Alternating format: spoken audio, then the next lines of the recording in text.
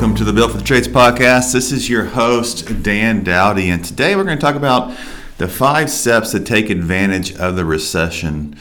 Before we jump in, I just wanted to just ask the audience out there, please like and subscribe and share this with a friend. Our focus here at Built for the Trades is to help the people listening to this podcast grow through leadership development, and we could use your help in that. So, diving into the 5 steps to take advantage of the recession. I think some of the benefits you're going to find from this podcast is really looking at the recession through a different lens. And instead of being a victim to the recession, really looking at it through the lens of a leader and applying one of these 5 steps to really not only take advantage, but set yourself ahead of your competitors. So if you're a business owner, a manager, really just looking to grow your business or your department, this is going to be a great podcast for you. So let's dive right in. So when it comes to separating yourself from your competitors, it really starts with mindset, first and foremost. So diving in, the first thing I want you to think about is most people's response to a recession is to cut costs, right? Is to focus on things outside of their control and complain about them. I hear it time and time again that, hey, the customers nowadays look different than they did pre-COVID or pre-recession. And so with a general decline in the economy, something like this, a recession usually lasts about 10 to 18 months. The first thing we need to focus on as leaders is not navigating the recession with this negative mindset of, oh, poor me, this is going to happen, I can't believe this is going on, but instead choosing to focus and think of it as a leader would think of it, which is really positive mindset. First of all, seeing the recession as an opportunity, very important. Focusing on what you can control, right? If you watch the news, you're going to be left with a negative mindset. And if you let that affect your leadership and how you lead your team at work, then it's going to flow and it's going to influence all the people around you. So instead, positive mindset, focus on what you can control, and then applying at least one of these 5 steps to improve your business, to improve your leadership, and to really take advantage of the recession. So step 1 is the first thing we should be focusing on and really taking advantage of this time is gaining market share. That can mean so many different things out there, but really I want to talk about marketing. A lot of people are just spending money on marketing and have no idea where it's going or any kind of return on investment. So the first step here is gain market share, and we do that by building a marketing strategy. We also do that by tracking your return on investment, and then ultimately by consistently investing time and money into your marketing. So if you're listening and you're doing none of those 3 things, then that's a great area to start, right? Because once again, a lot of people get scared. They start to pull back on their marketing, so it's a great opportunity for you to press into it. But pressing into it, you want to make sure that the money that you are spending is going somewhere. So I'm going to share an example of a marketing strategy for you, and we're going to do a future podcast on this, really diving more into it. But today I'm going to share an example for you. So a marketing strategy usually looks like this. The first thing that you're going to focus on is your demographic. So generally the age of your ideal homeowner, right? If you're a home service business, the age of your ideal homeowner, usually we do about a 20-year span. So a lot of people say my ideal homeowner's age 30 to 50, right? And then I ask people, is this a family? Is this a single person? Is this just a married couple? Who are you marketing to, right? The value of the home's important. The percentage of the business, that you're serving, is it like what percentage is commercial versus residential? So those are some of the questions we ask when we're building a marketing strategy in the demographic area. It's important to know this because you can really look at your marketing through this lens and make sure that you are, in fact, reaching and making an emotional connection with these people in the way you market and also where you market. The next thing we focus on is geographic, so counties you serve, what's the radius from your location, maybe specific neighborhoods. Once again, I'm kind of leaning this more towards a home service company, but you're kind of getting the gist, right? You want to know your ideal geographic locations of where you want to market. And then the next one is psychographic. listing out the most profitable services that you offer, right? When you start a business, it's typical to be all things to all people, right? You're just trying to get calls to come in and do your thing, and you find yourself offering every service under the sun. But as you grow, you really learn what's your most profitable services, and those should be the services that we are actually marketing more, right? We want to get more phone calls to that. And then the last area of our marketing strategy we call the 3 buckets of marketing, and it's really diving into out of all the different things you're doing in your marketing, right? Listing all those out. How much is going into your sales bucket? How much is going into your retention bucket, retaining your customers? And how much is going into your community bucket? And so really laying those out becomes a very powerful thing when it comes to being intentional with your marketing. Once again, be looking out for our marketing strategy podcast that we're going to do, diving more into some of those details. But the number one thing and taking advantage of the recession is to focus on gaining market share. Number 2 here is communication for success. It's about being proactive versus being reactive, and I'll dive in a little more of that. So a lot of businesses we work with here at Built for the Trades are very reactive, right? That's a big reason why they need our services, to help them be more proactive. And so if you're running around, you're leading a team or you're running a business, and all you're doing every day is putting out fires, this communication for success is really going to help. So most businesses, what we like to see is a weekly leadership meeting, some kind of weekly tech meeting, and then a weekly customer service team meeting. And this done weekly is powerful only if you have a very specific agenda and you're following that agenda, making it worth everybody's time and energy to be there in those sessions. See, those meetings should be communicating things that we should be doing to be more proactive in our business instead of being reactive. So an example agenda for communication for success would look like this. Intro and wins, 5 minutes, right? That's how we start our meeting. Positive focus, share some wins. And then we jump into core value talk, 5 minutes. Somebody share a story about something that you or somebody else has done that relates to one of our core values. Shouldn't take more than 5 minutes. Company updates, 10 minutes. That's where we go in and say, hey, look, we have a party coming up this day, and this guest's coming in this day, and these things are happening, right? A lot of people live in company updates for most meetings, and it just really becomes a complaining session about the company and what everybody's not doing right. So that should only be 10 minutes of your agenda, and focusing on keeping it as positive as possible. And then really the magic happens the next 30 minutes where you're focusing on one training topic to really communicate that and get that across to your team. If you're doing a weekly leadership meeting, that 30 minutes may be spent going over your top 3 issues in your business and discussing them as a team and coming up with some kind of conclusions and to-dos with those discussions. And then the last 10 minutes, you're just concluding, right? Concluding the session is setting to-dos.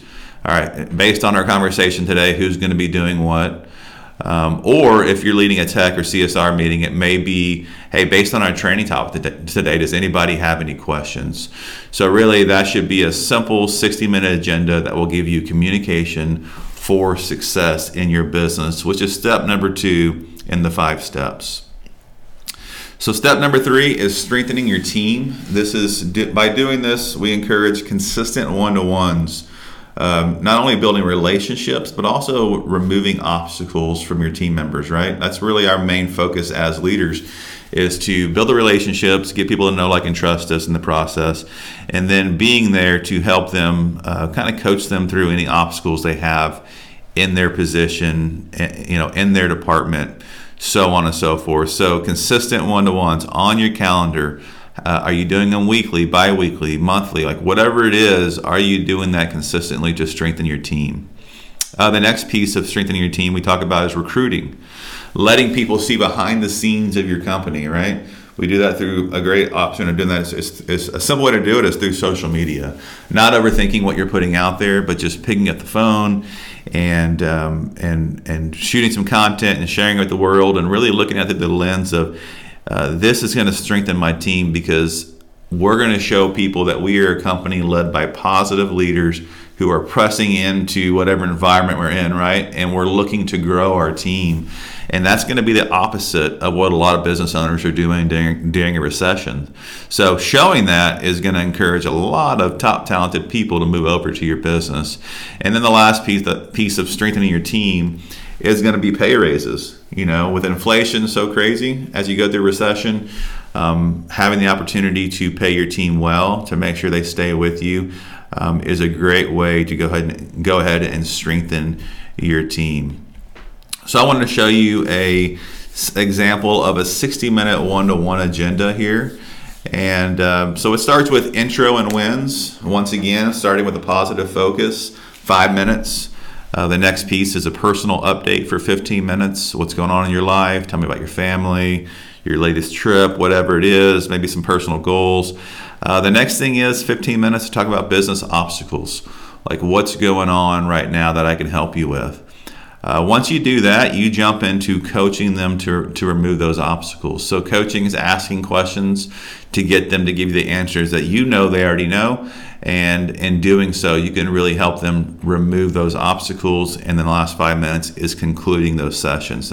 That's a simple 60-minute one-to-one agenda. Now, you may be thinking, listening to this, Dan, I don't have 60 minutes to spend one-to-one with each one of my team members. That's fair, but it's not a good excuse because, editing your time and really refocusing on your team, what could be more important than that? Right? If you're focusing on coaching your team and building them up, you're building up the leaders around you, and they're really going to help carry the load, freeing your time up to do the things that you love, spend time with your family, whatever it is. So it's time well invested, spending time with your team. All right, so number 4 in the 5 steps to take advantage of the recession. I call this dig the well before you need the water.